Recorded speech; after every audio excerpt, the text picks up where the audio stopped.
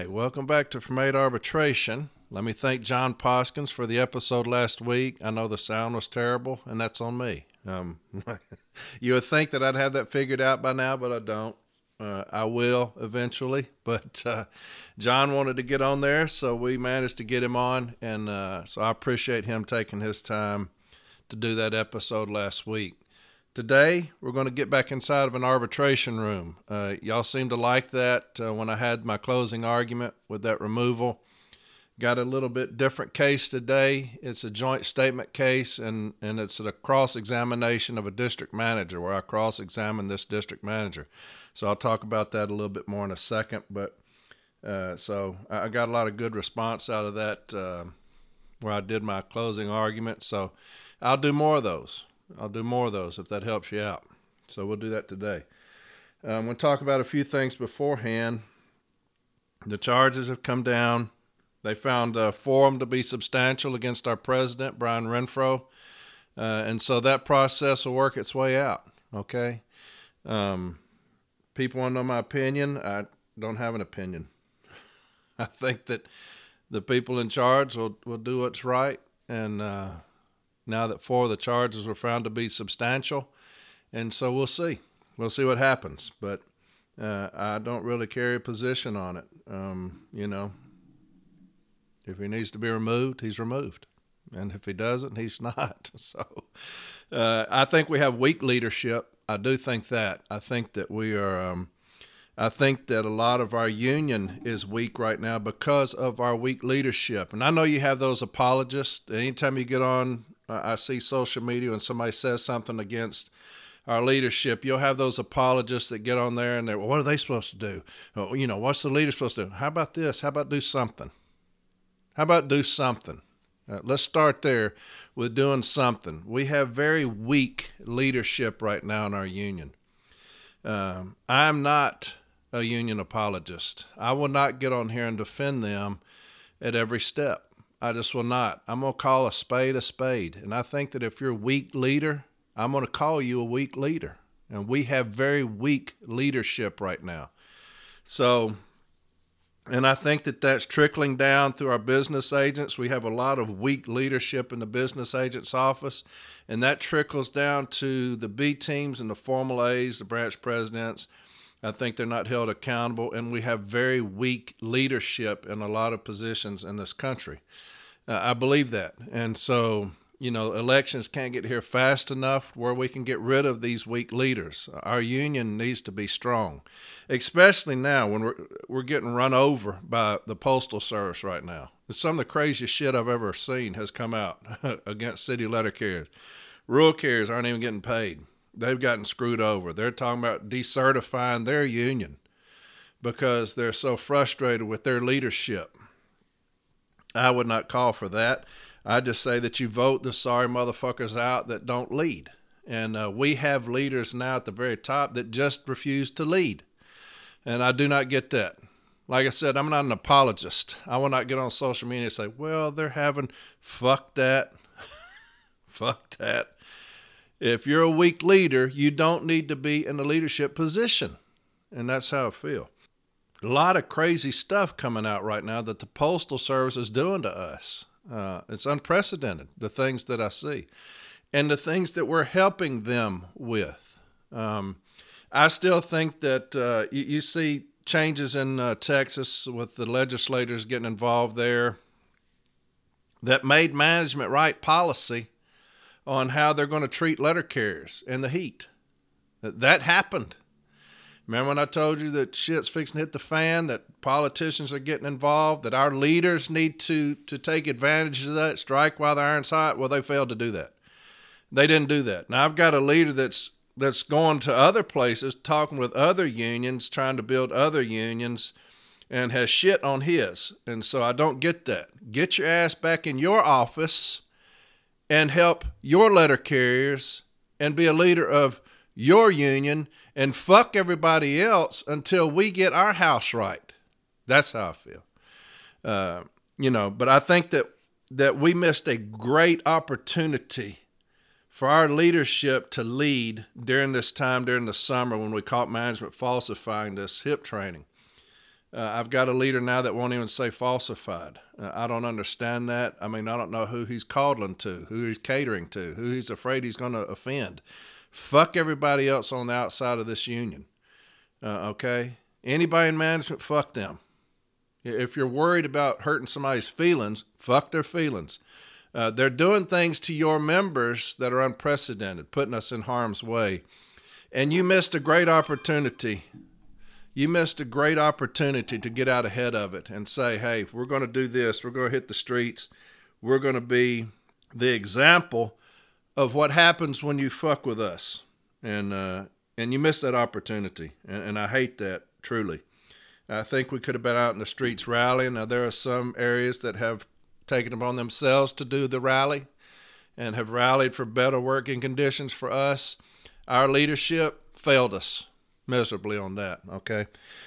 Our leadership failed us miserably on these memos that go all the way back to 1982, 83, 84, the things that are happening to us still today based off of the failure of those memos reflects a leader that has not been in a position of city letter carrier very long, where he understands the workroom floor, where he has the pulse of the city letter carrier, where he has the mindset of a city letter carrier. He wasn't here long enough, and so he wasn't in those battles.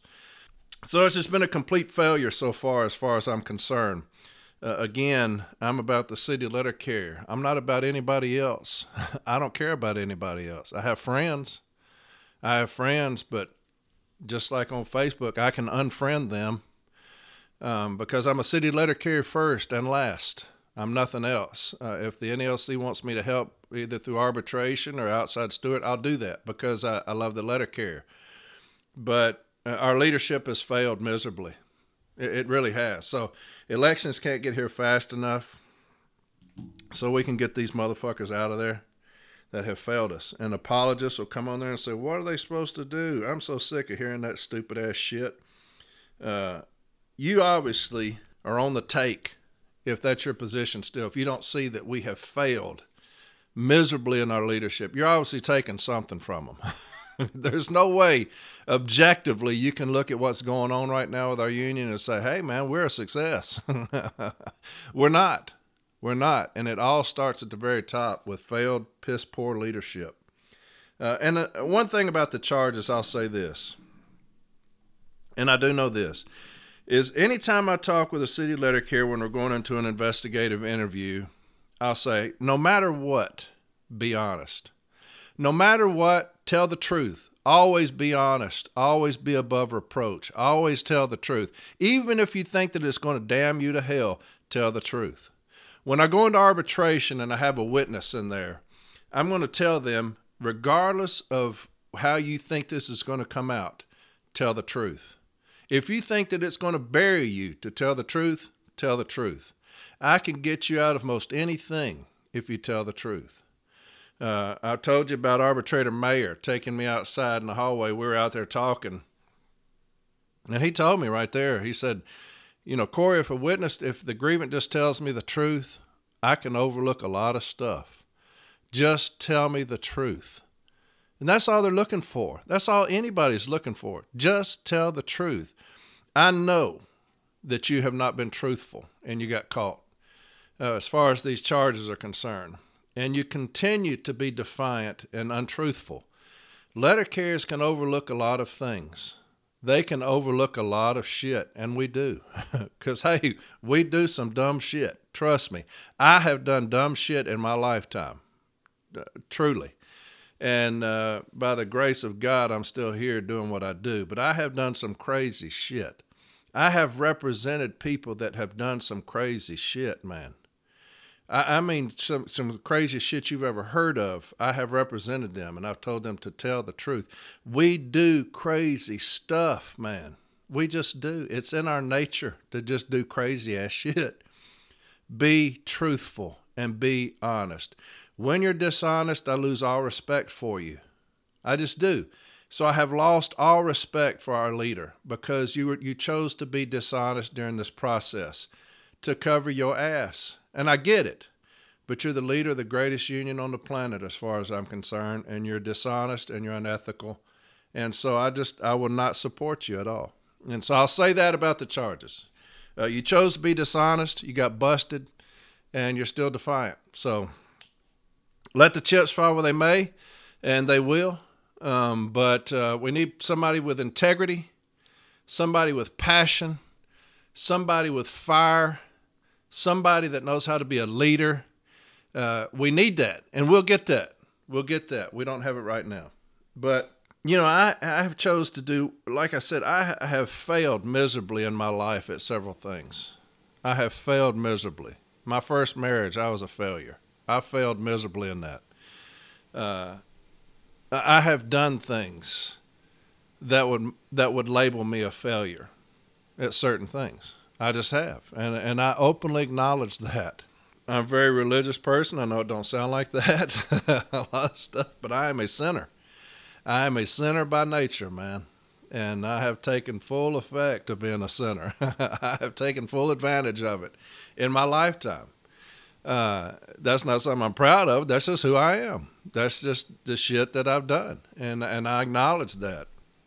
But I have chosen in my union career to be that person that at the end of the day, at the end of your time, I want to be that person that walks with you through the darkest part of your journey.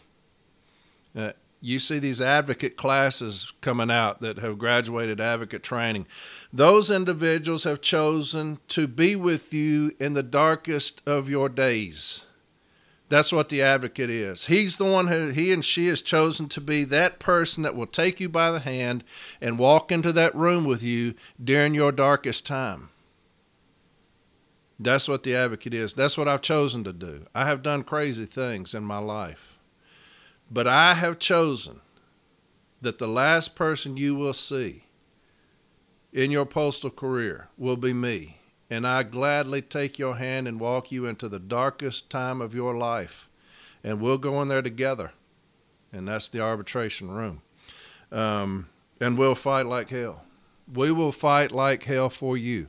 I will do whatever it takes to make sure that you get your job back, to make sure that the discipline gets rescinded, to make sure that you get what's coming to you. I will do that for you. And I, because I have been there. I have been there. But I just applaud these advocate classes that are coming out. I see it on Facebook, them coming out, because they have chosen during the darkest time of your career to be with you in that room.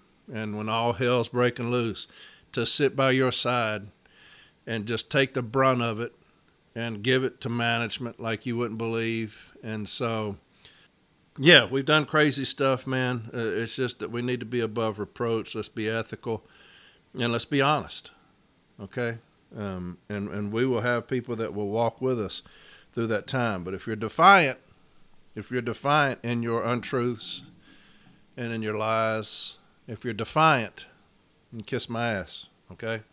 I want to talk to you a little bit about some things that were sent to me, then I'll get into this arbitration case. And this is what I'm talking about, poor leadership. Poor leadership breeds poor leadership, and this is what I'm talking about. And when I say that when I become business agent, every carrier will be educated, that's what I mean. I think that if there are stations that things are being pulled over the wool over our eyes, I think that's a failure of our business agent from not getting out to those small stations and educating those people. I do that. I do believe that. I tell you, when they asked me to do this podcast, it was for the small stations who were never getting educated. And I see that a lot through the email messages and the things that are sent to me is that they're not being educated. I'm a small station. I've got 2 carriers. I've got 4 routes. I've got 6 routes. We're not getting any education whatsoever. When we contact the business agent's office, they tell us that regional training is coming up. They don't have any, body to come train us. That's completely unacceptable. It's completely unacceptable with the union that we are, that we're supposed to be. And so, if you have small stations that are not educated and getting run over, that is the direct reflection of the poor leadership of your business agent. And if your business agent is a poor leader, I think that's a direct reflection on the president. A lot of these apologists will say, we'll go to your union. Are you going to your union meeting? Are you going to your union meeting and voicing these concerns? Take part yourself and all that. A lot of people can't do that. You got to understand that. A lot of people are not in a position to do that, but they pay dues, so therefore they should be getting represented. If I'm paying dues, I shouldn't have to go to every single thing. If I'm incapable of doing that, if you got these small farm towns where they're going to get off from working and they have to go to the farm immediately and do farm work for the rest of the night, and they don't have time, they're going to pay their dues for representation from their agent, for their agent to represent them the best of their ability. And when you come onto these social media sites and you're like, are you going here? Are you getting involved? Are you doing this? A lot of people cannot do that, yet they still deserve representation.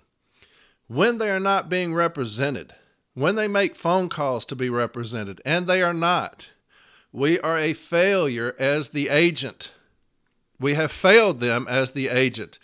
The response cannot be, go to the union meeting, go to the training, go to this. It cannot be that, because I'm making my agent aware that, hey, I'm paying you money to represent me, and you are not doing that. So therefore, I should not have to go to anything other than you to represent me. I should not have to go to meetings. I'm telling you to your face, I'm not being represented. What can you do for me as my agent? And so you'll see a lot of these apologists will put all that blame on the carrier. They will never put the blame on the union because they are apologists for the union. They will defend the union at all costs. I am not like that. I'm the exact opposite of that. I'm the exact opposite of that. I will defend the letter carrier at all costs. That's what I have chosen to do. I did not choose to protect the union at all costs. I protect the city letter carrier. So these apologists that are continuously get on there and say, well, it's your fault. You're not doing this. You're not doing that. To me, those people are idiotic because the agent is designed to protect me. That's why I pay them good money. Okay? I'll show you some of the things that I'm talking about. This person said, can your new postmaster or new IMPU create a no talking policy or a no talking rule? Of course, we know that that's the golden hour. They cannot do that. Our start times are moved to 6:30 a.m. We're a small office with only 8 routes, and a distribution uptime, or DUT, is usually 7 a.m. After changing our start time for summer, as we all agreed, we were informed we cannot talk for the first 45 minutes of casing. We are always out of the office by an hour or less. Never had any issues there. They tell us that if we keep talking while casing, then we will change our start time to 7:30. As of this weekend, we have a new IMPU, and per that new IMPU, our start time will be 7 a.m., and the no talking rule still stands. So here's a station, a small station, just what I was talking about. They come in and they move their start time to 6:30, and they implement a no talking policy, no talking rule. The golden hour rule is what we call. So we're not educated there. We haven't been educated for some reason. And they say, if you continue to talk, or if you attempt to talk, we will move your start time an hour up to 7:30. If you try to talk. A new IMPU comes in, he's like, hey, you still can't talk for first 45 minutes. Now that chaps my fucking ass when I read that. That chaps my fucking ass. What I think about when I read that is how we refuse to say falsified. That's how I tie that in. When our president is so fucking cowardly that he won't even say falsified on a podcast, when we have business agents that refuse to say the word falsified, when we have B teams, branch presidents, formal step A's that refuse to say the word falsified because we're so worried about offending somebody. We're so worried about offending the Postal Service. And then I read where this is how they treat my people. They come in there and they say, hey, no talking for 45 minutes. We're going to move your start time to 6:30 during the summer. But if you talk to somebody, we're going to move it up to 7:30. Okay? So, no talking. That's how they treat us. And we treat them with kids' gloves. Why is that? I want to kick these motherfuckers in the ass at all times. And that's why. I want to say you falsified the shit in arbitration. I want to tell them you falsified it. I know what you did. I know why you did it. And I want you to tell the arbitrator why. I want you to tell the arbitrator why you chose to falsify this HIP training. You intentionally falsified it. Now tell the arbitrator. We've got those in positions of power who won't even say falsified. And we've got stations like this one here, a small station that knows no better, that has obviously no contact with the outside world, who's getting no help whatsoever, has to come to Facebook and say, hey, look, they told us no talking for the first 45 minutes. And the new input came up and he said he's going to continue the policy of no talking. That is a failure of our business agent's office because you have to have an avenue. And that's what I was saying a long time ago, that every station can contact the business agent's office. They need to be told personally, hey, I'm your business agent. You've never seen me before. I'm here. Here's my contact information. If anything at all comes up, you let me know. And then when I get that phone call and say, hey, you came out here the other day. It's a small station. I don't know if you remember us. It's 8 routes. I remember you. They're telling us no talking. I got somebody coming down there. We're going to grieve that right now, okay? What else is going on? They moved our start time. Are y'all in agreement with the start time? Did it move earlier for the summer? Yeah, we want that. Okay. Then we want to address that. But the no talking policy, we're going to grieve that. I'm going to have an outside steward come in there and they're going to take care of that. Is there any other issues that you got going on right now? Where they're talking to us about this or talking to us that? Okay. Well, that's not a grievance yet, but you keep me posted on it. Let's watch that, okay? Because if they started trying to initiate that, we're going to grieve that as well, okay? Anything else you need? Nope. All right. You keep in touch with me, okay?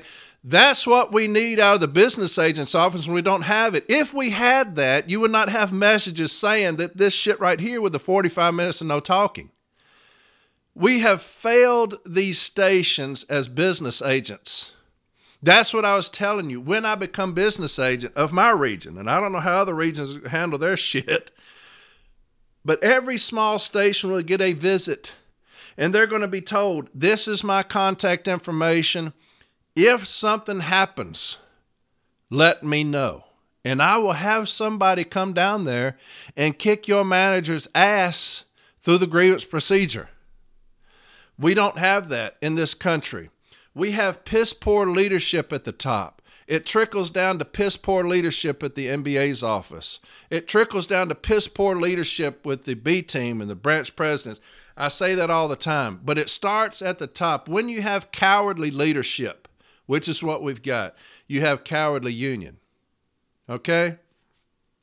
Here's another thing that was sent to me. It says, hey, Corey, my name is so-and-so. Thank you for being a great educator and asset. You have been a tremendous help to me as a first-year steward. I used the information you provided on your podcast to develop a grievance for the falsification for safety training records. I had a great case file with statements from carriers that received training in their hero record on the non-scheduled days.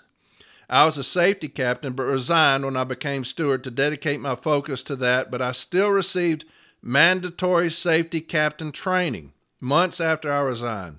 In fact, it was about 12 hours worth of training on a Sunday, which was my non-scheduled day. I printed the records from Hero and provided a written statement for the case file. I even had the USPS safety ambassador, a former carrier in our office that became the safety person that does the PET inspections on offices around the district, stating that the training records for the safety team were being falsified. I thought I had a slam dunk, but after meeting at Informal A and being stonewalled and told to send it up, a carrier from another station that's starting to take Formal A cases basically settled for Management needs to keep better records. It seems there was a miscommunication between my president, VP, and Formal A, but it was a very disappointing result as one of my first major grievances instead of the usual Article 8s and letter warnings. That's what I'm talking about. We have a new steward that's on fire, and he puts everything in the case file that he's going to need. He even showed that they had him in for doing 12 hours of training on a Sunday. It was falsified. He went out and got statements from management personnel doing outside inspections where they saying the records are being falsified. And we sent it to a Formal A who's not educated on what the remedy is going to be, what the issue is going to be. Now, this was sent to me last week, so this just happened. And the Formal A said management needs to keep better records. So the man's telling what's in this case file. These are the things that I included. This is what I said that you falsified. I'm using the term falsified, and the Formal A says I need to keep better records. That's a failure from the national president. Apologists will say, what does he have to do with it? He has everything to do with it. He has everything to do with that because it's his temperature that we're going to check to see where are you as far as this training. And when you get on a podcast and you refuse to say falsified and you're mealy-mouthed, you're milquetoast, and you sit there and say, we're doing this here and we're doing that, and we're going to talk to management. We're going to say, hey, we're going to have to scold you on this. Now it looks like you're going to get a good scolding because you didn't do it.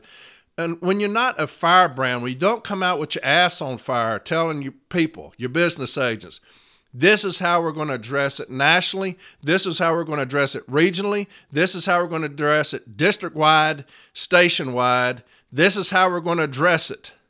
You have things like this. You have new stewards that put together a hell of a case file, that do everything that they need to do to make sure that their carriers are protected, and they get this right here. Do y'all see what I'm saying? We have failed leadership, which causes this type of thing to happen. Because obviously this Formal A has not been told, educated on how to address certain things. When you have your business agents, like I was talking about now, some of them have started to come around because their constituents are setting their ass on fire for being cowardly. When you come out and you won't attack these grievances for what they are, for falsification, this is what you have. This Formal A was not educated on how to handle these grievances. And so he shit on this steward and his case file. So that starts at the top. That starts at the top. Here's another thing that somebody sent to me.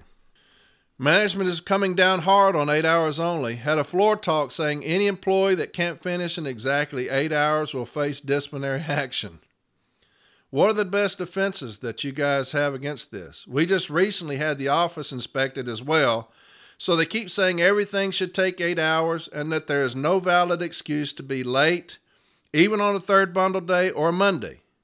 We're also mainly walking office as well. Postmaster states street time is street time, no matter the condition or volume, the time never changes. Well, I don't blame these managers for trying to get over. I don't blame these managers for trying to get over it. They're lying pieces of shit. I've told y'all that a million times. Management is the lowest life motherfuckers there are. They're the lowest pieces of shit you will deal with in your lifetime. I worked at the jail for 6 years. Management is lower than the people that I worked with than the inmates at the jail. They just are. And I dealt with the worst of the worst at the jail. The worst the city of Nashville had to offer, I dealt with.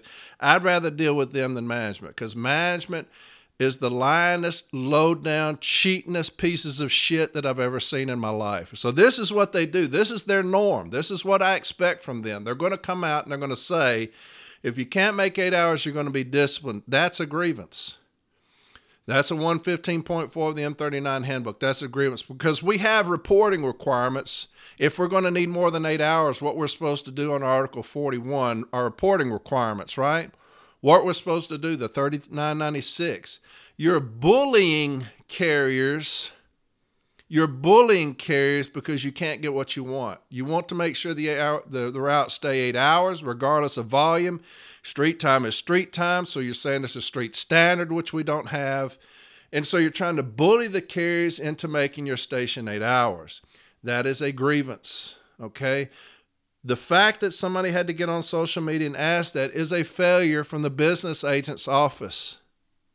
Because that business agent obviously has not gone to these stations and said, any issue that you have, contact this office and let us know.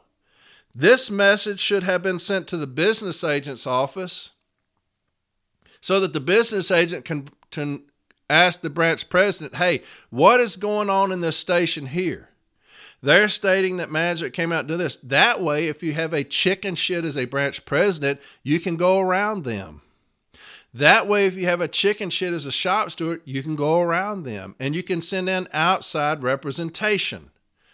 We are failing our people as business agents because the business agent's office should be in every single station. The very first thing I'm going to do on the very first day that I'm in office is I'm going to say, I want every single station right here in front of me. I want the address of every single station that holds a single city letter carrier on my desk. And then for the next month, I will be out going to those stations saying, this is who I am, and this is what I expect from you, and this is what you should expect from me. We have to communicate with each other. That way, when management comes out there with this dumb shit, I'm going to send a contract killer in there and file a grievance on these sorry, stupid motherfuckers that choose to do my people like that. Those days are over with, I'm telling you. I'm going to send somebody who will sit there and fuck with management over this shit right here. But our business agents have failed us miserably. Miserably. These things should not be put out there. They should be contacting the business agent because the business agent has gone in there and told them, you contact me. If anything happens out of the ordinary, you contact me. If any statement, if any stand-up is given, contact me. I want to know what it is. That way, I can send an outside help to get you taken care of.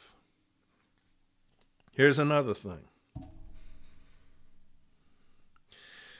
Somebody sent me this, and this is also a failure of our president based off of those memos.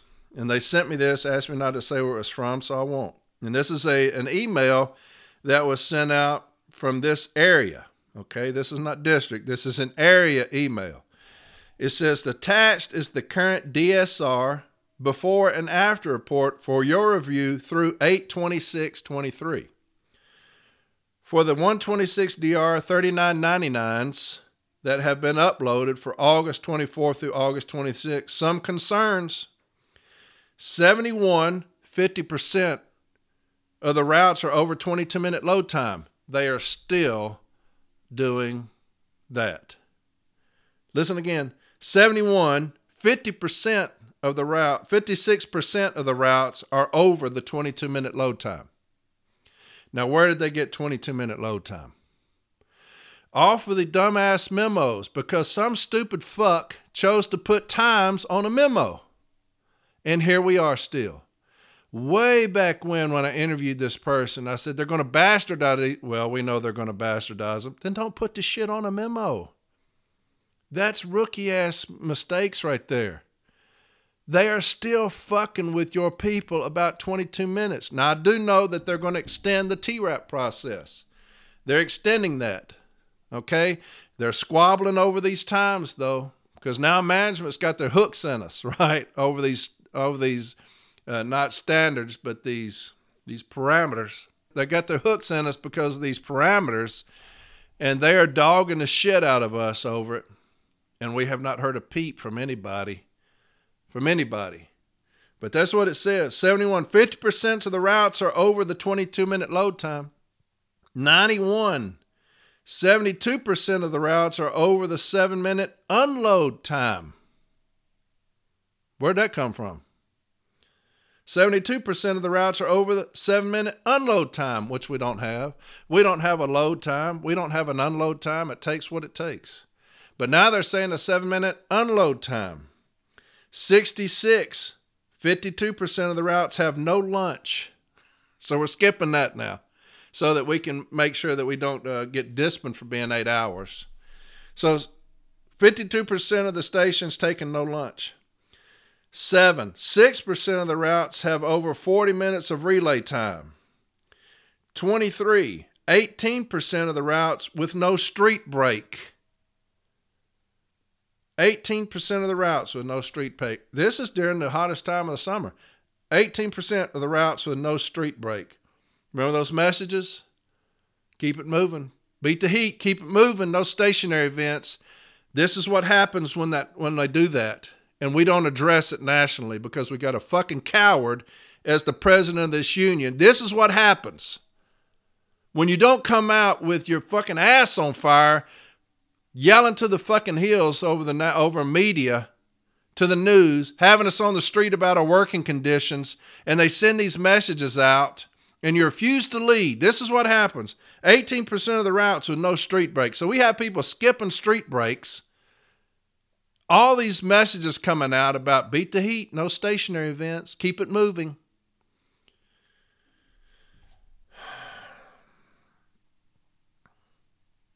%8 of the routes with over 10 minutes of miscellaneous other time. 41% of the routes with personal needs times of 7 hours, 24 minutes, and 56 seconds. One equivalent route added. So 41% of the routes with personal needs time of, so they're adding all the personal needs time of all these routes, and they're saying that if you would take away all these personal needs times, we could take out a route. They've added a route. The carriers have basically added a route with personal needs times. 7 hours, 24 minutes, 56 seconds. The carriers have basically added a route on y'all because of the personal needs time. So we need to get that personal needs out of there. And I'm going to show you why that's important here in just a second. 40% of the routes with less than 5 minutes of travel within. And why is that important about the personal needs time? Here's one that was sent to me. Finally have an update, talking about TRAP. Finally have an update. We had another consultation today. Now, this was sent to me last week. This time, the union rep did all the talking. He started off saying they came up with an hour evaluated office time. We've fallen for it. We've fallen for it. You remember when I was telling y'all that they're conditioning us? They're conditioning us. Remember that talk? They're conditioning us. 22 minutes load time, hour office time, no stationary events. They beat it into us over and over and over again. We get no assistance from our national leadership, because they're down at the local tavern. We're getting no leadership at all during all this. They're conditioning us. Now it's seeped into our TRAP, and it's like fucking an act of Congress to get those people removed because the business agent's office has removed themselves from it. The person that's leading that from the regional area is completely lost touch. The stories I hear from this shit is unbelievable. And but this is what it says. They came up with an hour evaluated office time.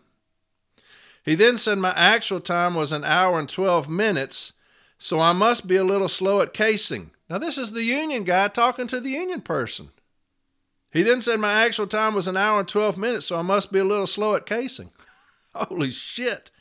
Wonder where they got an hour office time from. Me too, brother. Me too. This is the union rep speaking.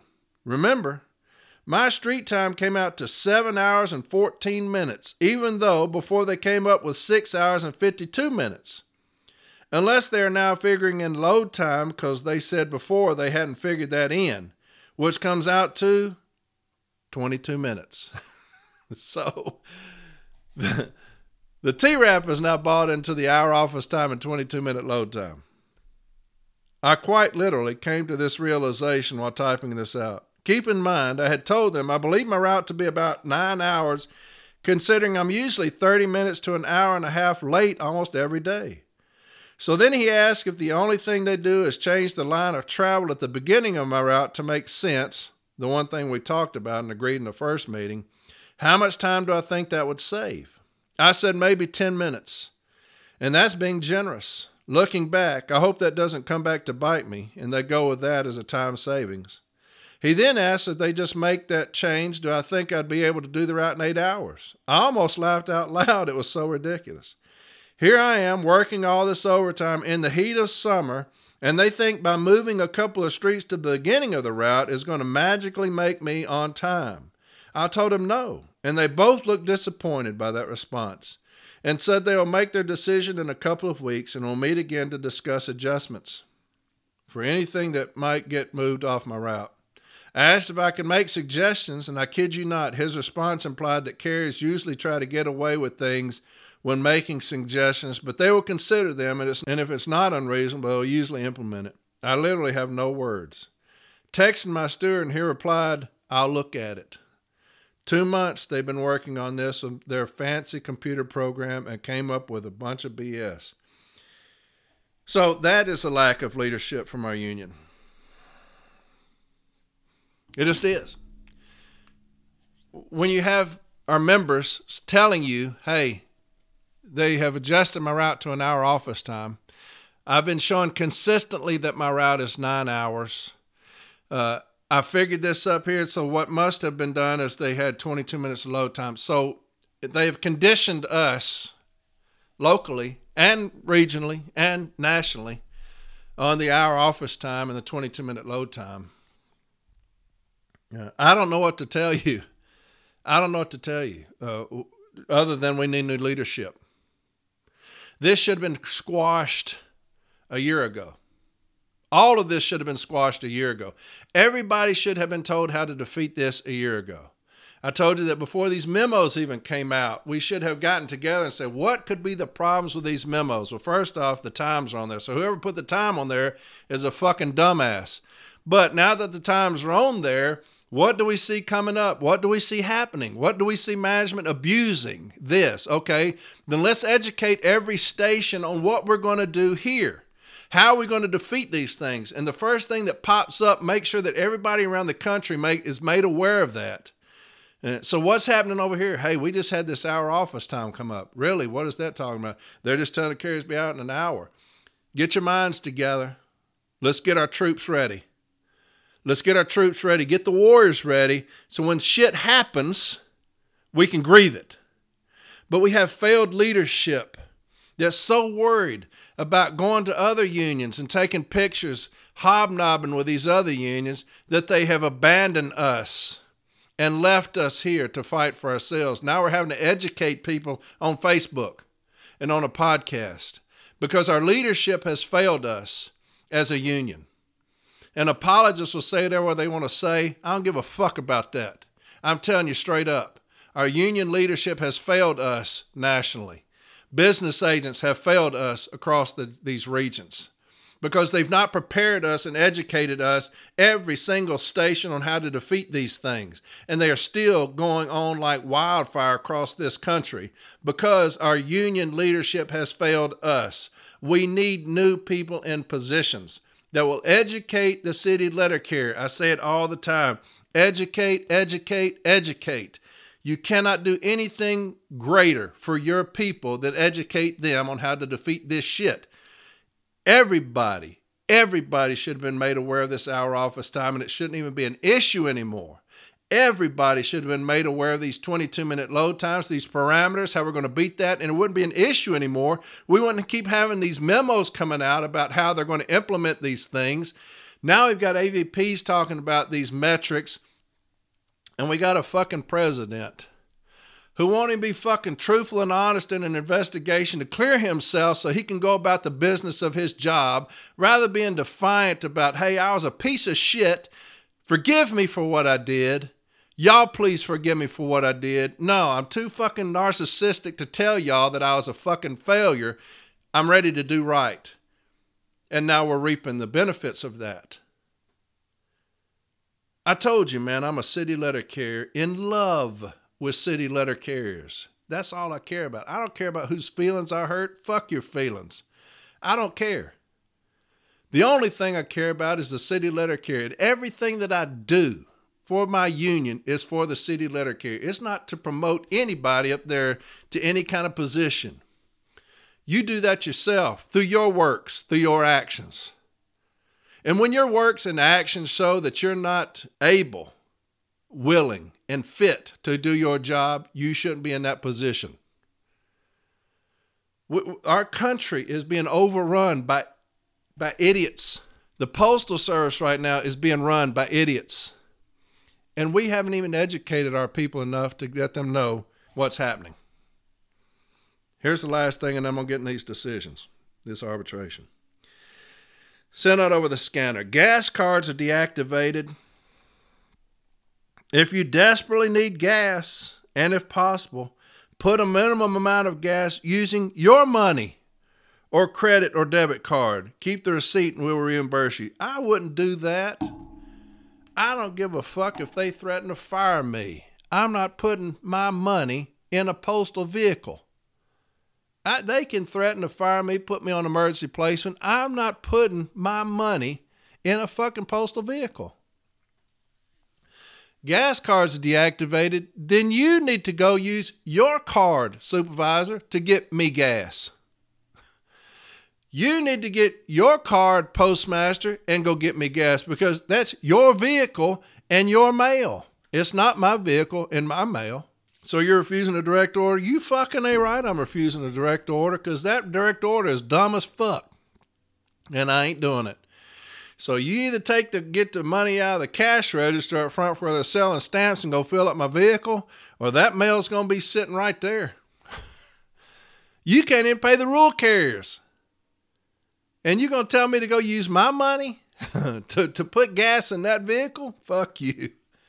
Fuck you. Hey, shit right now is crazy, man. You can't even get into light blue. They fucked that up. Gas cards are being deactivated. They fucked that up. Can't even pay the rule carriers. Fucked that up. It's a fucking disaster right now, man, nationwide. And our leadership is just as disastrous. Just as disastrous. But that will change. We do have control of that. We do have control of that. That will change, I promise you. That will change. All right. Anyway, this arbitration, I'm going to take you inside of an arbitration. All right. And I'm going to play a little clip where I'm cross-examining the district manager. Okay. What happened in this case was, it was in Jackson, Mississippi, and the station manager and a city letter carrier get into it. And the station manager walks inside the case, which you know is a no-no. You don't ever walk in my case because that's my area. That's my personal space. Walks in the case on this carrier. Now, the carrier is built like a football player. Because when I did this hearing, I had to talk to him, and I was like, good God, who in the fucked with you? This is a big dude, man. But he walks in the case with the carrier, and they end up bodying each other, bumping each other, pointing each other's faces and shit. And so they get in a little altercation, and the station manager ends up following him out. The carrier walks out. All the carriers are out on the back dock. And the station manager starts yelling, he's going to shoot him. I'm going to shoot his ass, or I want to shoot his ass. I want to shoot his ass right now. And so a carrier that's on the dock gets his phone out and records that. That's the only way we were able to prove it. He records it. Well, the carrier that he says he's going to shoot takes off running, runs across the street to a store. He says, hey, can y'all please call the police? This guy's threatening to shoot me over here. So they call the police. Everything gets taken care of. And so they give the carrier a 14-day suspension. It gets thrown out because they realize, hey, you initiated it. You went in his case, right? You went in his case, and then you threatened to shoot him. So he's not liable for anything. So they threw out the 14-day suspension. The carrier ended up with nothing. They issue this station manager a notice of proposed removal. And so they tell the union, we file a grievance, obviously, with joint statement. We're asking that he be removed from supervising city letter carriers and all this other stuff. And they say, hey, look, the grievance is a moot point because we issued this notice of proposed removal. Well, we deal with this all the time. This is a guise. It's a ploy. It's a facade. Okay? Because we know what they're going to do. The last time we dealt with this was in Mississippi as well. And they issued this supervisor a notice of proposed removal for assaulting the shop steward. So we file a grievance. It goes to MSPB, and before the MSPB hearing, management brings the supervisor back. So it was just a ploy. It was a guise. It's a facade. They never intended to remove this person. It was basically, hey, we're going to give you this notice of proposed removal. It'll never go through, but it's just so that the union will get off of you. Well, we didn't. We kept the grievance going. And I'll talk about that one as well, because it came up in this case in Jackson. So when they issued this station manager a notice of proposed removal in Jackson for threatening to shoot this guy, about 5 months later, the district manager brings him back. She reduces the removal action. We still have this grievance going, right? So we get this, the reduction, and we use it in this case, okay? So anytime you go after management, they'll issue themselves a removal knowing that it will never go forward, knowing that they're not going to remove anybody. But they want to tell the arbitrator, hey, it's double jeopardy because we've already given the union what they wanted. We've already told them, hey, we're removing this person. You know, now they're just trying to be punitive because we've already given them what they wanted. What else do they want? He's removed. No, they're not. No, they're not. It's a proposed removal. You have no intention of removing them. And so that's what happened here. They issue a notice of proposed removal, and 4 or 5 months later, the district manager brings the manager back. So we could see that coming. We kept the grievance going. And so I cross-examined the district manager who brought the manager back, okay? She was the deciding official. And so when you hear me cross-examine her, you have to be very careful as new advocates. I'll give you this little tip. Supervisors and managers are fair game, okay? Postal inspectors, OIG, fair game, even though they come in there looking all official, fair game. You have to be careful with district managers. Postal arbitrators, they give them a lot of credence because of that position. So you have to be careful that you're not overbearing, okay? Plus, this is a smaller female. I'm a larger male. So I had to be very careful in how I approach this district manager. And you'll see that in my cross-examination. I want to get her on the record. The very first question I ask when you hear it, now Cole has edited the names out, so you'll skip names. When it starts, I say the advocate's name for management. I said, so-and-so asked you what you looked for or what you looked at. That's where it'll come in, okay? So you'll miss that first part of it. It just jumps right into it. But I want to get her on the record. What did you look at to determine to bring this individual back? Once I get her on the record, I'm free to ask whatever I want to ask because I know for a fact that she only looked at these two things: the notice of proposed removal and the investigative interview, okay? I know that for a fact. She told me that. So she's fair game after that, all right? So you'll see how I lead her, and then I'll tell you afterwards about my closing, how I addressed what she said, because you have to be very careful that you don't ask that extra question. As an advocate, you know what I'm talking about. You get your answer. You don't ask that next question that you want to ask, and I'll show you what I'm talking about. You always want to ask another one because you're like, okay, I got him. I want to ask one more question. That extra question will doom you. So I'll show you what I'm talking about at the end of it, okay? So when we get in there, management wants to say that it's not arbitrable because they've removed him. This notice of proposed removal, and they have reduced it, but they did what we asked them to do. They removed this manager. And so they said it's not arbitrable. Well, I saw that coming. So I brought this decision from Wolitz, this Cleveland, Mississippi case with me. And so when she's going through this bifurcation saying it's not arbitrable, you know, she's trying to bully the arbitrator. Now, this arbitrator was new. He's never done a joint statement case. Never heard of the joint statement. He has no idea what he's even talking about. So he took great pains in educating him on the joint statement, his authority under the joint statement. And so the very first thing he's hit with is a bifurcation that they have already removed this individual, albeit he got his position back because of the district manager's position. So they're saying that it's not arbitrable because they did what we asked them to do. And we say it's not the case. We filed a grievance. We have a right to have that grievance heard, to get a remedy on this grievance that we filed. And so I had Wolitz's decision. It was funny because when she said all that, he looks at me and I was like, well, call it divine intervention, Arbitrator Alexander, because I have a case here that's very similar. I said, and I brought it with us today. I said, that's good fortune. And so he's laughing at me.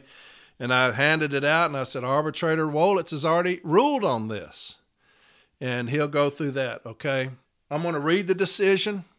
I'm going to play me cross-examining the district manager, and then I'll read the discussion again. Now, his writing is very different. Like I said, he's a new arbitrator.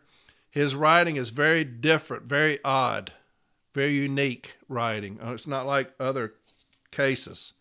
It's very difficult almost to follow, but I'm going to read it, and then I'll play that, and then I'll read it again and let you know what they hung on to, and then I'll tell you about my closing, which is kind of fun as a comical closing, and how I addressed the district manager's position, okay? So here's the decision. It's C-35809, 35809, and it's in front of David Alexander. And he issued an award, and then he had to talk to the national parties about it, and then he issued another award because the award he gave initially, the parties had issue with it, and so he issued a second award. This is the second award. It says, this arbitrator previously issued an award in this matter dated July 27, 2022. Upon consideration and consultation with the parties at the national level, the arbitrator hereby rescinds that award in its entirety and issues this amended award, which supersedes and replaces the award of July 27, 2022. The arbitrator retains jurisdiction over implementation of this award for a period of 90 days. This arbitration arose when management and the union, in the process of dealing with a grievance where violence occurred at work and a joint statement on violence behavior in the workplace came into play. Having reached resolution on almost all the issues, the parties were at an impasse on arriving at a remedy for punishing the management wrongdoer. The purpose of this arbitration was to provide a remedy for the parties. A remedy is provided. Background. This is a class action grievance focusing on the remedy of an issue that was partially resolved at Step B and subsequently in pre-arbitration discussions where an agreed upon impasse was reached to hold in abeyance Issue 2 of the grievance to allow the full adjudication of the case at hand. The grievance there. This arbitration will assist the signatories to determine the proper remedy for that grievance. The incident that led to this grievance happened on June 25th of 2021, when manager Robert Felton and letter carrier Trayvon Jones had a physical altercation that led to Felton having a verbal outburst, including stating, "I want to shoot your ass right now." This case grievance, an informal Step A, was initiated on July 9th of 2021. Felton was issued a notice of proposed removal on August 27th of 2021. That notice was reduced on January 12th of 2021 by Alabama-Mississippi District Manager June Martindale to a letter of warning in lieu of a 14-day suspension. Also included was that a review of this action will be conducted on 8/27th of 2022.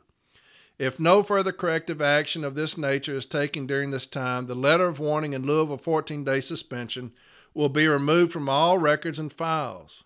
Due to the nature of a violation, I cannot agree to return you to your office of record, which is LaFleur Station at this time. An incident date of August 26, 2021 led to informal Step A initiated on September 9th of 2021, along with related grievance there. Both of these grievances had formal Step A meetings on November 2nd, 2021, and both arrived at Step B on December 3rd of 2021, with decision dates of January 25th, 2022 and January 28th of 2022, respectively. There are 4 issues that came out in the Step B decision. I'm not going to read those. The Step B dispute resolution team reviewed all the information in the case file and agreed to resolve in part the grievances. The DRT agreed management failed to carry out the burden of proof in issuing the discipline, that was to the carrier. The 14-day suspension on 8/26 of 2021 to Carrier Jones shall be rescinded and expunged from all files and records from the date of issuance. The DRT agreed management, specifically Robert Felton, violated the joint statement, ELM 66524, ELM 66516, and M39 Section 115, Article 14 of the National Agreement by his actions on June 25th of 2021. Management shall cease and desist violating Articles 14, the JSOV, ELM 665, and M39 Section 115 per Article 19 of the National Agreement. And he goes on to talk about the B-Team decision. He says this arbitrator hearing held on June 8th of 2022 in person in Jackson, Mississippi, was intended to be the fulfillment of the pre-arbitration settlement team as the next step of full adjudication. At the June 8, 2022 hearing, the service advocate opened the hearing suggesting the grievance is not procedurally arbitrable because the remedy has already been decided via the notice of proposed removal that was reduced to a letter of warning on January 12th. Management contended this one incident did not indicate a pattern of behavior. The service advocate asked that only the arbitrability issue be heard at the hearing and the process be bifurcated to hear the merits. Arbitrator heard the union protest of the arbitrability issue and directed that the merits be heard today, especially since witnesses are available and on standby. No decision was made at the hearing on arbitrability and the merits were fully heard. So when they asked to bifurcate it, they said, hey, we want a separate decision. We want a decision on the arbitrability. If you say that it's arbitrable, then we'll come back at a later time to hear the merits. Well, the union never wants that. We've got everybody there. We've already prepped everybody. And that's what I said. I said, I've got witnesses here that are available. One's a clerk.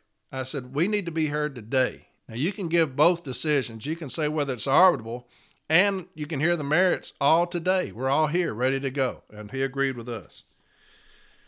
Arbitrator has studied the arbitrability issue, including the cases on arbitrability provided by the parties, including Arbitrator Snow's views. In this case, where the parties, in a joint pre-arbitration settlement meeting, agreed to use an arbitration decision to assist them to determine the proper remedy for a related grievance, this arbitrator feels that mandate alone requires this arbitration to proceed in order to provide the remedy requested. So he shot management's position down. We are going to hear the merits. Okay, it is arbitrable. Then he's got the documents. He's got the JSOV, Article 3. He's got the Notice of Proposed Removal. And I'm going to read this because, remember, I used this in my closing. The district manager states that the only two things she looked at was the Notice of Proposed Removal and the investigative interview. That's all she looked at, the Notice of Proposed Removal and the investigative interview. Now, here's the Notice of Proposed Removal. This advance written notice that is proposed to remove you from the Postal Service. Charge improper conduct. Specification 1. On June 25th of 2021, you raised your middle finger at employee Trayvon Jones. Specification 2. On June 25th of 2021, you had a verbal outburst on the workroom floor during which you shouted and yelled on the workroom floor. Specification 3. On June 25th of 2021, you stated, I want to shoot his ass right now, in reference to employee Trayvon Jones. Background and facts. On June 25th, 2021, while in the performance of your duties as manager of the LaFleur station in Jackson, Mississippi, you were involved in a physical altercation with one of your employees, Trayvon Jones, which subsequently led to you stating that you wanted to shoot him. Prior to that incident occurring, you admitted to placing 2 parcels in the employee's workspace. And when questioned by Jones why you did not place them in the hamper instead, you responded by flipping Jones off and smiling. After this occurred, you went to the office window and returned to the supervisor's desk after a short time. When you returned, you noticed Jones still in his workspace, asked him why he had not pulled his mail down yet, and if he had clocked to the street, to which Jones told you, look into your system. In your recollection of the incident, Jones then grabbed you and pushed you against the shelving of his workspace. When Jones let you go, you yelled at him, you are done. You repeated this phrase to another one of your employees and repeated it once more when NALC Union President Moses Bolar walked into the building from the parking lot. Mr. Bolar then prompted both of you and Jones to go into the private office with him so the issue could be discussed. While in the privacy of the office, you admitted to demonstrating on Mr. Bowler what Jones did to you in his workspace. Jones continued to deny the allegations that he physically touched you, and you allowed him to find witnesses to corroborate his side of the incident. After an estimated 5 minutes, you left the office to look for Mr. Bowler and Jones, and were approached by another employee who asked you to allow Jones to return to work. You responded to Lancaster by saying, "No, you don't put your hands on me." In your initial statement of what happened, written on June 25, 2021, you did not mention saying, "I want to shoot his ass right now." During the incident, initially when questioning during an investigative interview held on August 2nd, 2021, you denied saying the phrase, but admitting that you may have said, "I want to do something to you." When questioned further about the statement, you claimed that whoever was saying you said, "I want to shoot his ass right now," was lying and trying to save Jones' job. You were then given an opportunity to listen to a recording taken of the incident. On this recording, you can be heard saying, "I want to shoot his ass right now," and admitting that it was in fact your voice. Your actions are in violation of the following postal rules and regulations, but not limited to ELM 66611, 66616, 66524, which states in relevant part the Postal Service is committed to the principle that all employees have a basic right to a safe and humane working environment. In order to ensure this right, it is the unequivocal policy of the Postal Service that there must be no tolerance of violence or threats of violence by anyone at any level of the Postal Service. Similarly, there must be no tolerance of harassment, intimidation, threats, or bullying by anyone at any level. Violation of this policy may result in disciplinary action, including removal of the Postal Service. And the joint statement on violence behavior in the workplace. Then there's the letter of decision from the district manager. This is dated January 12th. So August 27th of 2021 was the proposed removal. Remember those because I asked the manager about the district manager about this. August 27th of 2021 was the proposed removal. January 12th is the decision letter. Okay, so they're trying to beat out this grievance, right? They're trying to beat out this grievance. So she waits from August 27th to January 12th to issue the decision, right? But they couldn't beat us out. They couldn't wait us out. She states, "I'm issuing this letter to inform you that I have decided to mitigate the charge of improper conduct in the notice of proposed removal issued to you on August 27th. After consideration of the criteria for establishing a penalty for the charge, I have decided to mitigate. I have decided to reduce the penalty proposed. This action will be effective immediately. The reasons for my decision are outlined below. Charge improper conduct. After carefully examining the record, I find that the proposed charge of improper conduct stated in the proposed removal should be sustained. Specification 1. On June 25th, 2021, you raised your middle finger directed towards employee Trayvon Jones. I find that the record supports this specification. On June 25th of 2021, Jones reported that you raised your middle finger to him in your investigative interview with Bill Ferrier on August 2nd, 2021. You admitted to having done this. When asked if you thought that this was appropriate, you answered no. Specification 2. On June 25th, 2021, you had a verbal outburst on the workroom floor during which you shouted and yelled on the workroom floor. I find that the record supports this specification. On June 25th, 2021, you participated in a loud verbal altercation on the workroom floor with employee Trayvon Jones that was witnessed by other employees. Specification 3. On June 25th, 2021, you stated, "I want to shoot his ass right now," in reference to employee Trayvon Jones. I find that the record supports this specification. Initially, you denied having made this statement, but in the investigative interview, when a recording of the incident was played for you, you were heard saying, "I want to shoot his ass right now," and you acknowledged that that was your voice on the recording. Written appeal. On November 29, 2021, I received a settlement offer from your NAPS representative, Tim Ford. The offer contained 3 tentative stipulations, listed below as written in the offer. 1.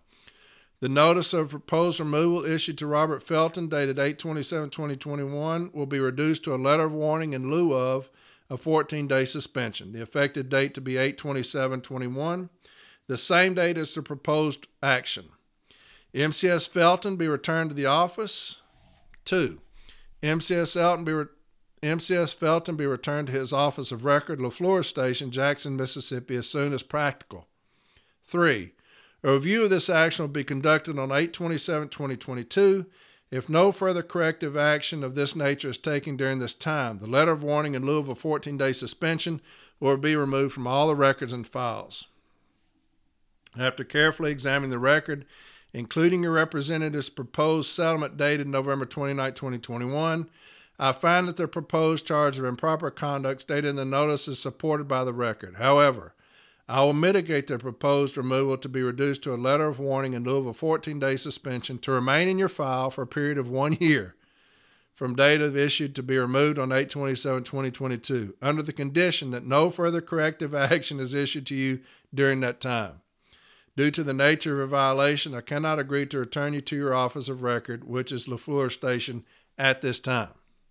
And then it goes over the Douglas factors, where basically she says everything. You did everything they said you did. Then he's got the statements in there about what happened. Then it's management's contentions. Management contends the grievance is not properly before the arbitrator. The grievance should be barred from arbitration because the remedy has already been addressed by management. You see what I'm talking about?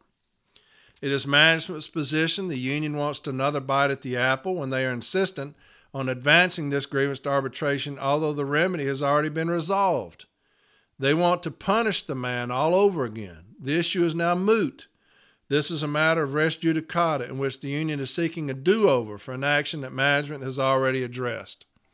Manager Felton has issued a notice of proposed removal as his conduct on June 25, 2021 was inconsistent with postal rules and regulations. The union is aware of this and addresses it in their contentions of the Step B decision. The Postal Service investigated and found Manager Felton violated the joint statement on violence by his actions on 6/25/21 and cited on the proposed removal date, 8/27/21. Subsequently, the deciding official reduced the notice of proposed removal to a letter of warning in lieu of a 14-day suspension. Deciding official has also imposed Mr. Felton not to be returned to his office of record. He is also not supervising directly or indirectly city letter carriers. The union is well aware of this. In a regional arbitration award, National Arbitrator Zuma denied a grievance after the service issued a second notice of removal to a grievant. The union contended that the service may not issue a second notice of removal, asserting that the arbitrator's decision was dispositive of grievance under the doctrine of res judicata and otherwise constitutes double jeopardy. Management contends the Zuma arbitration is similar to the case at hand. The union is fully aware of the actions taken against Manager Felton, and the union has refused to withdraw this grievance. The authority to appeal or withdraw grievances on behalf of the union members is given to the union per Article 15 of the National Agreement. On Article 15 of the National Agreement, only the union can withdraw a grievance once it has gone beyond Step 1 of the grievance procedure. Arbitrator Snow stated in the National Arbitration Award, rules of claim preclusion prevent a party from pursuing a later action on the original claim, and a final decision in favor of the party bars the other party from obtaining a second decision on the same claim. Based on this, the common law doctrines prevent an arbitrator from reaching the merits of the case. There is no remedy for you to decide since management has already addressed Manager Felton since the onset of this grievance being initiated. Management respectfully requests you find the grievance not arbitrable and dismiss it in its entirety. The union's contentions. We cite Arbitrator Snow. Management contends these Arbitrator Snow excerpts address the union's objections to the employer's claim that the joint statement is not enforceable through the collective bargaining agreement. These excerpts clarify that the national agreement procedure may be used to enforce the bargain joint statement on violence and behavior, and that arbitrators may formulate remedies, including removing a supervisor from him or her duties. The union contends that in the Step B process and the pre-arbitration settlement process of April 19, 2022, the issues and remedies were agreed upon, and for Issue 2, the violation that Robert Felton committed were agreed upon but the remedy for issue 2, subject grievance, was probably left for arbitrable adjudication to allow the signatories to determine the proper remedy for a grievance. And here's this discussion and opinion. The one task of this arbitrator is to provide a remedy to the violations manager Robert Felton incurred when he had an altercation with a letter carrier under his supervision on June 25th of 2021 at the Little Florida station in Jackson, Mississippi. The parties have agreed that he violated a number of policies and regulations, the most important of those being the violation of the Joint Statement on Violence Behavior in the Workplace. He was issued a notice of proposed removal on August 27, 2021, which was reduced on January 12, 2022, by the Alabama-Mississippi District Manager to a letter of warning in lieu of a 14-day suspension. At the same time, the union and employer had 2 grievances in process relating to this one incident. The first one initiated with informal Step A July 9, 2021. The second, with an incident date of August 26 of 2021, was initiated with informal Step A on September 9th of 2021. Both grievances had formal A on November 2nd, 2021, and were received at Step B on December 3rd of 2021, with a decision date of January 28th of 2022. Subsequently, there was a pre-arbitration settlement process that was completed on April 19th, 2022. The arbitration hearing was held on June 8th of 2022. Each grievance had 4 similar issues. Issues 1, 3, and 4 resolved and their remedies established in Step B and the pre-arbitration process. For Issue 2, the violations that Robert Felton committed were agreed upon, but the remedy for subject grievance was left for arbitrable adjudication to allow the signatories to determine the proper remedy for the grievance. There are 2 current possible remedies. One is the remedy the service determined when Robert Felton was issued a notice of proposed removal that was reduced to a letter of warning in lieu of a 14-day suspension. Along with a review of this action will be conducted on 8/27/2022 if no further corrective action of this nature is taken during this time. The letter of warning in lieu of a 14-day suspension will be removed from all records and files. Due to the nature of your violation, I cannot agree to return you to your office of record, which is La Florida Station, at this time. Management contends that this is the remedy that has already been implemented, making another remedy unnecessary.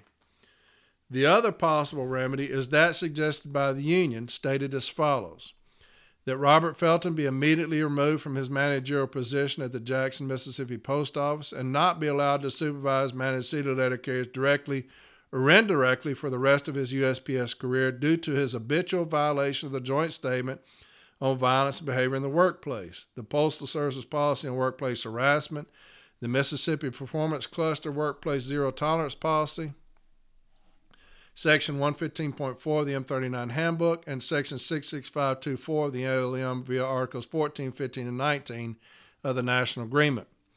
Prior to analyzing the 2 possibilities and considering the possibilities of formulating a third remedy, arbitrator reviewed some of the recommended precedent cases provided by the advocates. Here are some findings with names disguised in some cases.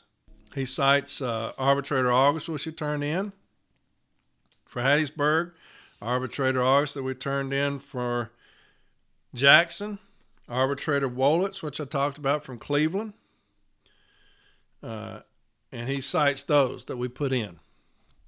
Arbitrator findings. Arbitrator notes that the parties agree that manager Robert Felton violated the Joint Statement on Violence Behavior in the Workplace and several other specified policies and regulations. Arbitrator notes. I'll tell you, this is a little different. He has arbitrator notes that he talks about. The service identified in its January 12, 2022 letter of decision the improper conduct as follows, and I talked about those 3. Arbitrator notes, the dispute resolution team that includes both management and union agreed at Step B of the grievance process also found that manager Robert Felton's actions on June 25, 2021 violated the Joint Statement on Violence and Behavior in the Workplace and several other specified policies and regulations. Arbitrator notes that Alabama-Mississippi District Manager, acting as deciding official on the reduction of the notice of proposed removal to a letter of warning in lieu of a 14-day suspension, acted on a settlement offer from Felton's NAPS representatives to arrive at the January 12, 2022 remedy. At the hearing on cross-examination, her testimony was that before deciding the remedy, she had not personally spoken to Felton, to Jones, or anyone, and not had been given the case file. Arbitrator notes the two separate processes applied in this case to reach resolution. Arbitrator finds the process used by management and the union with informal A to formal A, step B to pre-arbitration settlement, each involving both parties, is more in line with what this arbitrator and arbitrator Snow, and hopefully the statement creators, jointly envisioned for implementation of the joint statement on violence behavior in the workplace. Arbitrator notes the factors used by the deciding official on January 12th of 2022 letter of decision to determine the penalty and the several stern comments, warnings to Mr. Felton. So he took into consideration the stern comments. It says, it is your duty to set an example for the employees in your duty station to uphold all postal policies and regulations. I conclude your actions were intentional and that your violations were malicious in nature.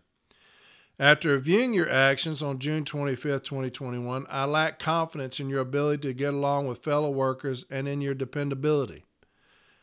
Your actions have caused me to lack confidence in your ability to perform your job duties and to uphold the organizational mission. You have demonstrated that you are not dedicated to upholding the Postal Service policies and regulations, that you are untrustworthy, and that you lack the self-control that is required of a USPS manager. You were seen and heard yelling outside the post office where your actions were possibly visible to the general public. Then, because you said that you felt like shooting Jones and rushed to get into your own vehicle, Jones felt threatened, did not know what you were going to do, and ran to a business across the street from the post office to ask a member of the public to call 911. The public was able to see the arrival of the police at the post office, which could have been perceived by anyone in the vicinity as a violent and threatening incident happening at the USPS. You exhibited inappropriate, aggressive behavior and a lack of candor when you were being questioned about the incident, and a complete disregard for USPS conduct regulations.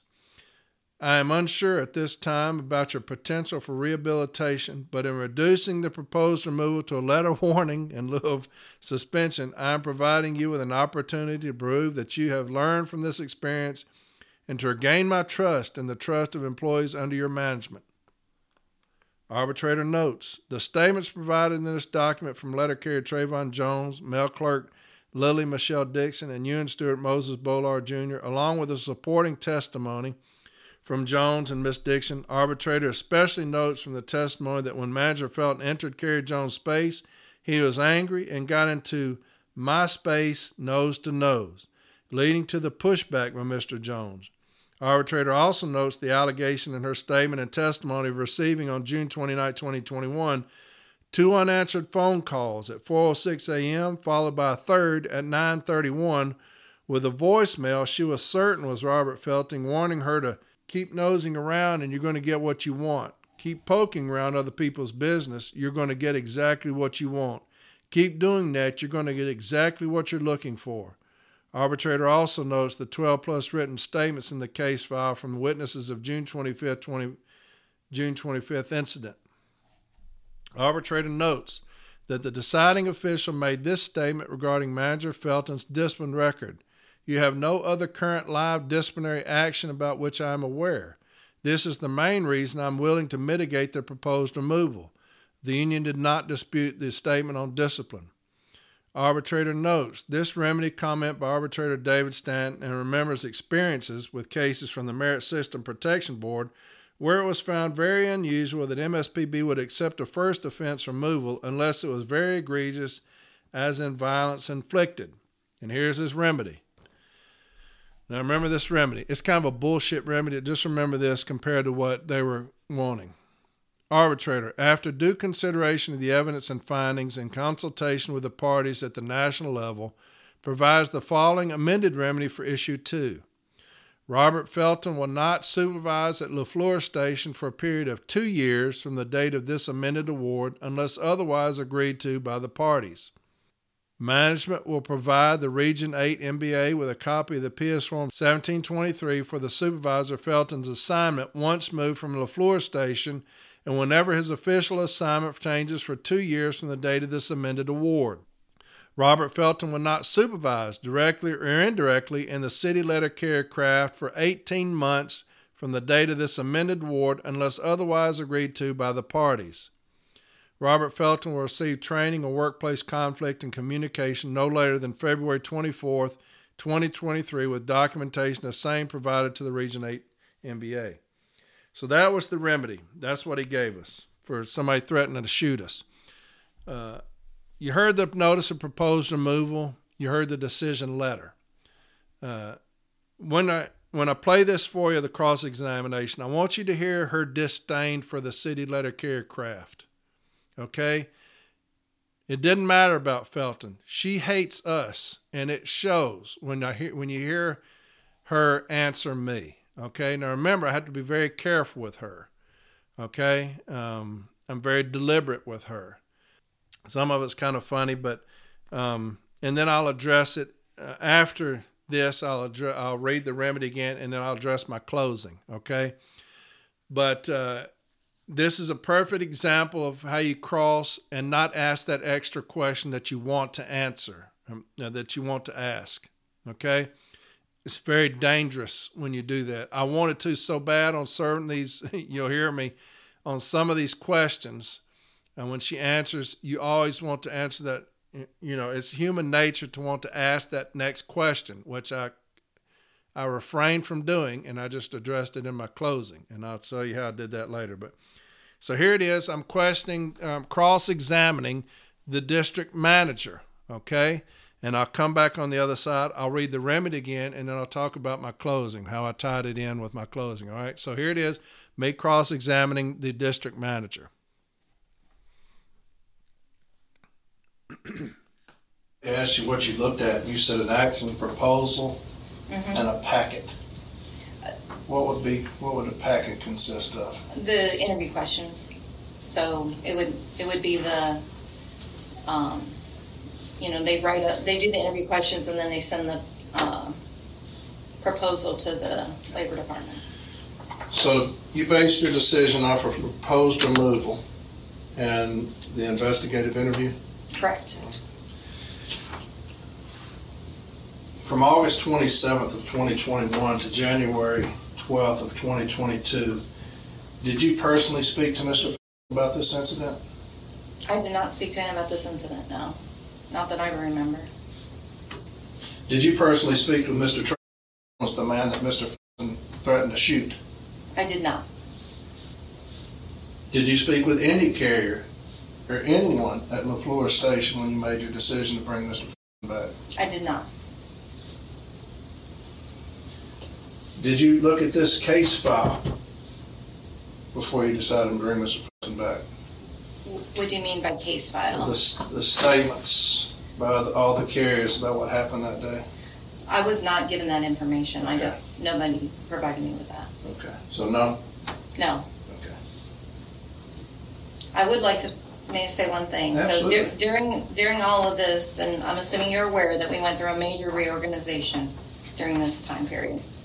So we had different people that were in and out for several things, especially my labor department. So. Right.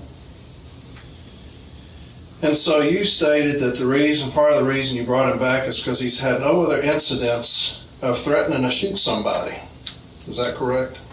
He's had no incidents of violence that I have been made aware of. Okay.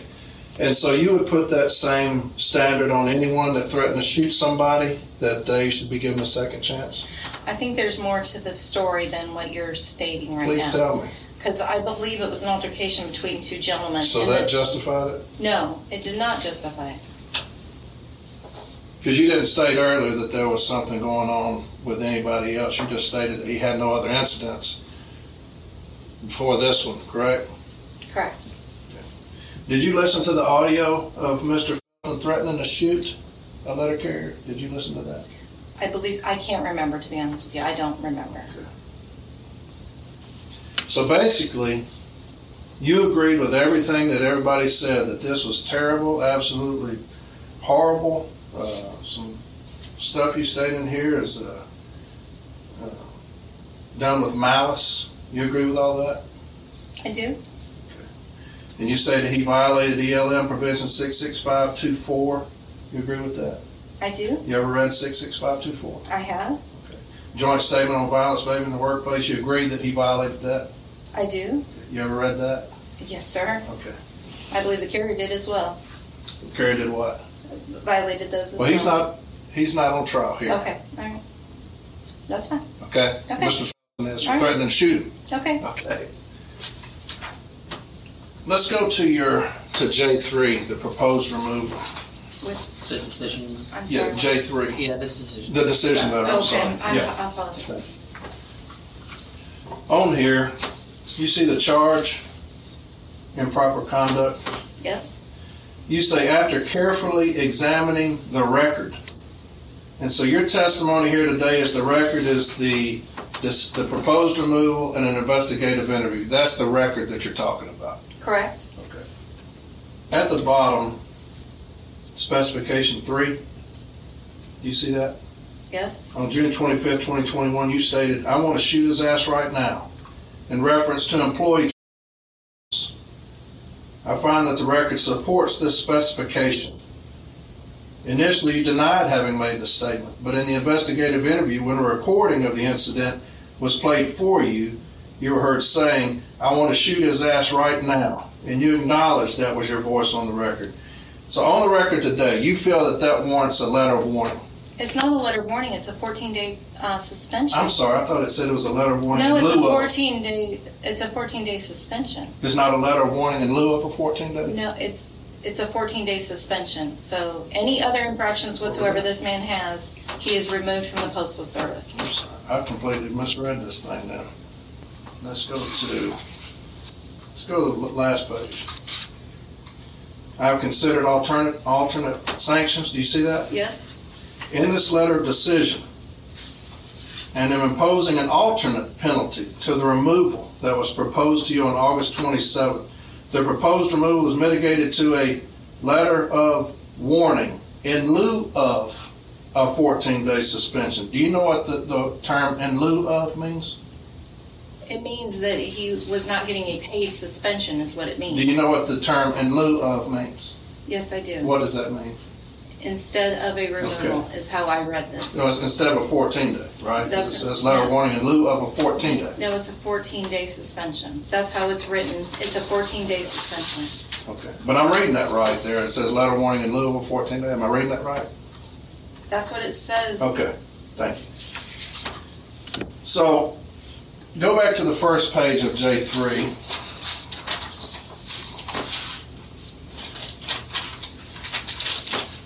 At the bottom, written appeal. It says, on November 29th, 2021, I received a settlement offer from your NAPS representative. The offer contained 3 tentative stipulations. All right, and then the first one is the notice of proposed removal issued to dated 8/27 were reduced to a letter of warning in place of or in lieu of a 14-day suspension. The effective date to be 8/27, the same date as the proposed action. So you granted that, correct? Correct. Okay. MCS will be returned to his office of record, LaFleur Station, as soon as practical. Correct. And you granted that, right? I granted it from the thing, but he has not been returned. Correct. Okay, It's not been practical. Okay, but you left it open that he could be returned to LaFleur Station. Correct. Okay. So it is possible that in the future, Mr. could be returned to the very station which he threatened in a letter carrier. Is that correct? Correct. Okay. Let's go to the next page. A review of this action will be conducted. This is at the top. I'm sorry. A review of this action will be conducted on 8/27/22. If no further corrective action of this nature is taken during this time, the letter of warning in lieu of a 14-day suspension will be removed from all his records. So, with everything that went on that you talked about, how heinous all of this is in this decision letter, you determined that the best course of action was to give Mr. a letter of warning in lieu of a 14-day suspension for 1 year. Correct. And you still stand by that. I do. The decision letter, the proposed removal on page 363 of the case file. I'm sorry, page 363. Take your time. And you looked at this when you were deciding on your decision? Yes, sir. Okay. I met with NAPS. Okay. When did you get this now? Well, it was issued on 8/27. I believe it was the first week of September when I. Okay. So you read this, and then you met with NAPS, and you said, I'm going to reduce the removal. Correct. But this gentleman, who is... He's the person over the Jackson post office, so it would be Jackson postmaster than him. Okay, so would he have a better knowledge of Mr. Felton than you would? He would. Okay. And you said you just got here in July. Correct. Correct? So you have no idea who Mr. Felton is? I have not personally met him, okay. No, I have not. And so the gentleman who best knows of his work performance requested that due to this heinous act, he should be removed. Okay. And you, not knowing Mr. Felton at all, decided, I'm going to give him another chance. Correct. Okay. Let's go to page 328. On page 328, this is management's formal step A decision. And it's the third paragraph. It starts, in concluding this investigation. Do you see that? Yes. It says, in concluding this investigation, both Jones received a 14-day notice of suspension and should be and received notice of proposed removal for their conduct and behavior that day, because such actions will not be tolerated from management or craft employees was stated within the policy. Management feels this was the appropriate level of discipline for both employees. So you disagree with that? Yes, I'm sorry, I don't understand what you're asking me. Well, they're saying that the removal was the appropriate level of discipline. That's your person. That's management's formal step A. So you're saying that they're wrong, that you disagree with that. No, I'm saying after looking at the facts of the case that I thought a 14-day suspension was justified. Where did you see the facts of the case at? In the packet they gave me in the The investigative interview? Correct. And who was the investigative interview on? Yes. That's all I have, Mr. Arbitrator.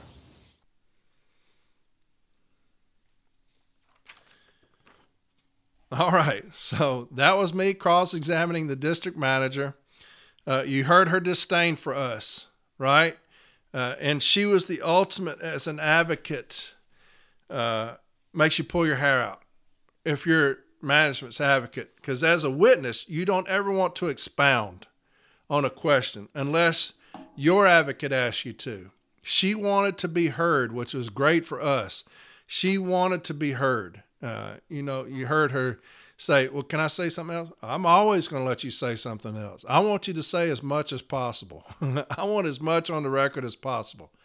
Then we kind of talking about in lieu of, which was funny to me, and I'll talk about that when in my closing. But so that was me cross-examining her. And so I'll read the remedy again and compare it to what she requested. It says, arbitrator, after due consideration of the evidence and findings and consultation with the parties at the national level, provides the following amended remedy for issue 2. Robert Felton will not supervise at LaFleur Station for a period of 2 years from the date of this amended award unless otherwise agreed to by the parties. So he extended it a year. Management will provide the Region 8 MBA with a copy of the PS Form 1723 for Supervisor Felton's assignment once moved from LaFleur Station whenever his official assignment changes for 2 years from the date of this amended award. Robert Felton will not supervise directly or indirectly in the city letter care craft for 18 months from the date of this amended award unless otherwise agreed to by the parties. And Robert Felton will receive training on workplace conflict and communication no later than February 24, 2023, with documentation of same provided to the Region 8 MBA. So I didn't really like it. It was kind of a cop-out. I mean, we'll take it. But in my closing, when you heard me talk about in lieu of, letter warning in lieu of, she kept wanting to say it was removal. It's a 14-day. It's not. It's in lieu of. So in my closing, and I remember the arbitrator laughing at me when I said this, but I said, and this is how I started it out. My closing, I said, Mr. Arbitrator, I said, growing up, you always wanted a candy apple red Ferrari. I said, that was your dream car, a candy apple red Ferrari. You've always dreamed of that car. And now you're at a position in your life, you're retired, you're doing some arbitrations, you're making a little extra change. You're able to buy that candy apple red Ferrari, the car that you've thought about your whole life. I said, so you go down and you find the one that you want in the dealership, and you say, hey, this car right here, this is the one I want. You want to take it for a test drive? Don't need to. This is the car that I've always wanted, this candy apple red Ferrari. I've saved up money my entire lifetime so that I can get it. I'm finally in a position to get it. This is what I want. All right, well, come on in here. Let's do the paperwork on it, and you're going to be able to drive this home. So you go in, you do all the paperwork. You finance it, you already have enough money to where you can pay most of it off. And you go around back, and it's like right around here, we'll have it, going to wash it up, fill it up for you, and it'll be ready for you to take. So you go around back, and there's an 82 Land Cruiser station wagon sitting there. And so you're looking around for your car, and the guy gets out of it, and he brings you the keys. He's like, here you go. What is that? Well, that's your car. No. No, I wanted a candy apple red Ferrari. This is not what I wanted. This is an 82 Land Cruiser station wagon. Oh, sorry, sir, but we're going to give you this in lieu of that candy apple red Ferrari. I said, Mr. Arbitrator, do you know what you have? And he's nodding his head at me. I said, you now have a 82 Land Cruiser station wagon because you got that in lieu of, in place of, instead of the candy apple red Ferrari. Don't let them fool you in here today by telling you that this man got a 14-day suspension. He got a letter of warning in lieu of, in place of, instead of a 14-day suspension for threatening to shoot a city letter carrier. And that's how I told him. Also, when she talks about, I looked at the packet, I looked at the facts. Remember when I said, what facts did you look at? What packet did you look at? I looked at the notice of proposed removal and the investigative interview. The notice of proposed removal was damning to Mr. Felton, damning to him.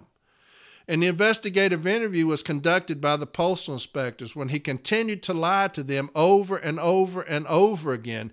He never came clean until they provided that audio tape of him threatening to shoot him. And then he had to admit it. Those are the only two things she looked at. When I asked her if she talked to Mr. Felton during this time frame, from the date of the proposed removal, from the date of the decision letter, did you talk to Mr. Felton? I never talked to him. I've never seen him. I've never met him. How then do you know that he doesn't still want to shoot Mr. Jones? That's a question I would love to have asked her under cross, but she could have lied her way out of it. That's the extra question that you don't ask. I would have loved to have said, so you never spoke to Mr. Felton. Then how do you know he still don't want to shoot Mr. Jones if you've never spoke to him? And she could have said, well, I talked to this gentleman who has consulted with him, and he's assured that he's very remorseful. And then I would have fucked all my shit up. So I wanted to ask it bad. I wanted to ask that bad, but I didn't. So in my closing, that's what I said. I said, Mr. Arbitrator, I asked her specifically if she talked to Mr. Felton, the man who threatened to shoot a city letter carrier, and she said no. Let me ask you this, Mr. Arbitrator. How does she know that he still doesn't want to shoot that man? And you're going to put him right back in that station. How does she know he still want to shoot him? You never talked to any of the carriers, so you don't give a fuck what we think. You don't care anything about what we think. Your only concern is you, management. You're not concerned with the craft. That's the reason I hate them so much. That's the reason I tell you, I've seen the depths that they'll go to hurt us. That's what I'm talking about. Here's a district manager that put her name on the line, didn't talk to anybody, didn't look at the case file. The only thing she looked at is proposed removal, which was damning, and an investigative interview. He lied the whole time. What would make you mitigate that? What did he show you that would make you mitigate that? Because you didn't talk to him. You don't know him. Never met him. The IMPU said he should be fired. The Formal A, who did see the facts, who did see the packet, who saw all the statements, they decided he should be removed. You, who saw nothing, who saw no documentation, no statements, didn't hear the audio, didn't speak to anybody, you decided to mitigate it based off of what? That's the reason we have to go to arbitration, because they will do that to us over and over and over again. We saw it in Cleveland, the situation where the case I put in. They did it here, the case that I put in, where they talk about We gave you what you wanted. It's the notice of proposed removal. We gave you what you wanted. We know what y'all are fixing to do. That's a ruse. It's a guise. It's a facade. You have no intention of doing the right thing by us. And so these are the things that I was talking about in my closing. I was blistering her on that. So there's another chance to get inside the arbitration. I've got a lot more of those if that's something that y'all are interested in. I don't know if that'll help new advocates or not, but just, there's some words of wisdom. Be careful that you don't ask that extra question because it'll damn your position. I asked her just enough to get what I wanted, and then I addressed all of it in my closing, right? They never intend to do right by us. Here's a guy that walked into the case, initiated a confrontation, put his hands on us, threatened to shoot us, and he ended up with a letter of warning for a year. That tells you what they think about us in the joint statement. That tells you what they think about us. But anyway, that's the episode for this week. Hope you like that. If you do, I'll do some more of them. So hopefully it'll help some of you advocates out. I don't know. But next week, I don't know what we're going to do. We're going to do some if it's wrong. Got a lot of discipline I need to get to. Got an arbitration coming up. Another pretty stiff removal. Very difficult removal. So I'm working on that. Still trying to answer emails. I'll never get caught up with them. If you've emailed me, I will get back to you. I promise you. But there are hundreds of emails I'm trying to get to. We'll get to them though, okay? From AidArbitration.com, make sure you get on there. Any episode that you want to know about, get on there. Any documentation that you want to request or ask me, it's on there. So get on the episodes, find the episode, and most of it will have stuff that you can download right there.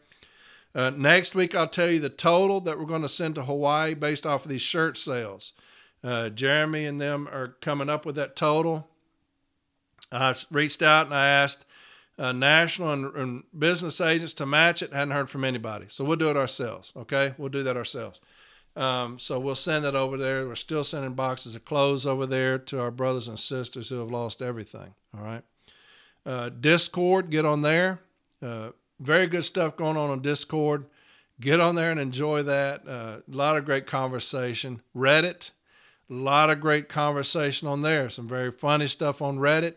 If you get on from AidArbitration.com, it'll prompt you to those two things, all right? And that's how you get on there. Shirt sales are still going very good. Very good. So get on there, buy you a shirt, give it to your mom or dad for Christmas, and tell them that the saying on don't do that. Don't get one with my sayings on the back and give it to your parents. But anyway, y'all have a fantastic rest of the week. I love y'all very much, and I'm honored to help you as much as I can. And we'll do it ourselves. We've proven that we'll do it ourselves. I get frustrated at my leadership for not doing anything. We'll keep educating here. A lot of business agents are getting on board with educating, which is crazy to say. And we'll vote people out, don't need them in positions that were just kind of handed those positions. They didn't do anything to earn them. And we'll vote them out, right? You have no business leading us if you've not done it, if you've not been in these trenches. So y'all have a fantastic rest of the week, and I'll talk to y'all next Sunday, all right?